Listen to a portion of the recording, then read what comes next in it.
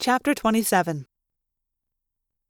I raised my shredder and pointed it at Alaran. No, at Subvisor 7. You made Chapman a controller. You were in his head. That Hork-Bajir I thought was you. Just a trick. Of course. And another of my people made Lauren one of us. He sneered. And while you so considerately worked to clear away the time matrix, I revived Alaran and transferred myself into him. The first and only Andalite controller. It was so kind of you to knock the old warrior out for me. I didn't know how I was ever going to take him. He was a wily creature.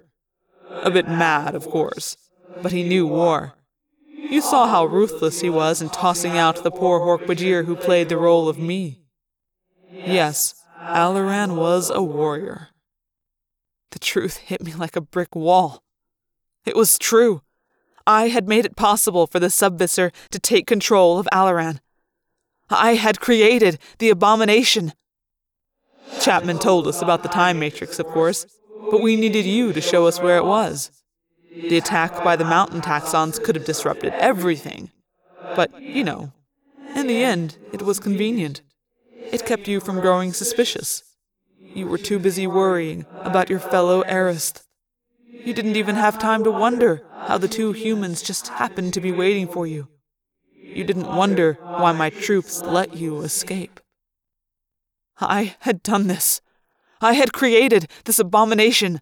I had delivered the time matrix into the hands of this vile creature. But you know the best part, the Subvisor laughed. I really couldn't have let you burn that transport ship full of my people.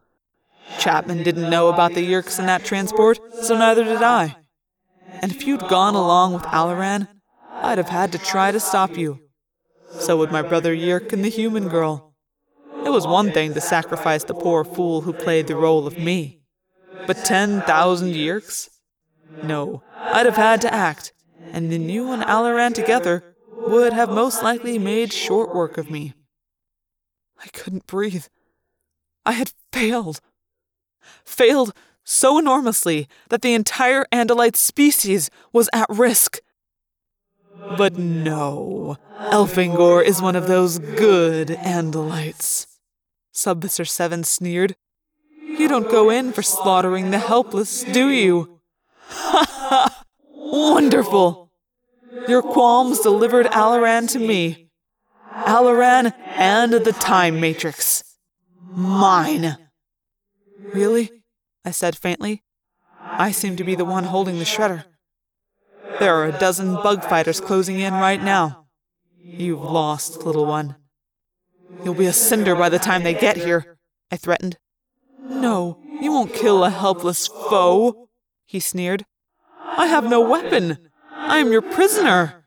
I surrender to you, Elfangor. I surrender. He spread his hands in a gesture of helplessness as he laughed at me. Laughed. You're right, Subvisor. I won't kill you. I squeezed the trigger. The stun setting knocked the foul Andalite controller to the ground. I ran to Lauren. I dragged her unconscious body up the ramp into the Jahar. Then, after a second's hesitation, I dragged Chapman aboard too. I was just beginning to try dragging the Subvisor to the ship when the first wave of bug fighters flew by overhead. They shot past, then began to inscribe tight circles, coming back toward us. 2 more bug fighters. Then 2 more. The sky was filling with bug fighters. I would never get the Jahar off the planet. Unless... Had Subvisor 7 informed his people that he might be in an Andalite body? Surely.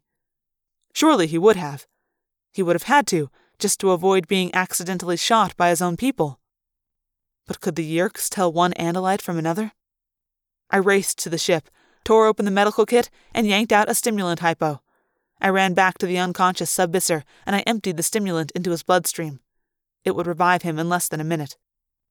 Bug fighters were hovering overhead now, some preparing to land. I ran back to the Jahar, closed the hatch, and punched up the ship-to-ship communication. The face of a Hork-Bajir controller appeared on my communication screen. It stared at me with the fury and distaste Yeerks always show for Andalites. I stared straight back, and in loud, arrogant, harsh thought-speak I said, "What? You don't recognize your sub-visor? Ha ha! I have done it, you fool! As I said I would. I have acquired an Andalite body." The Hork-Bajir eyes wavered, uncertain. If I showed any hesitation, I was lost. If I was to pass as a Yeerk sub-visor, I could not show any doubt. "You see the Andalite down on the ground?" "Yes, Sub-Visor 7. "Good, you're not blind as well as stupid. I want to see him run. Do you understand me? As soon as I have lifted off, make him run. And then, when he is good and tired, when his knees buckle with exhaustion, make him dead. Dead! And if you fail me, I will feed you to the taxons. Sub-Visor 7, out." I switched off the screen without waiting for an answer. Maybe it would work. Maybe not. I keyed the controls, lifting the Jahar gently from the ground. I switched on an exterior view and panned the viewfinder till I framed the sub-visor. He was just climbing to his feet.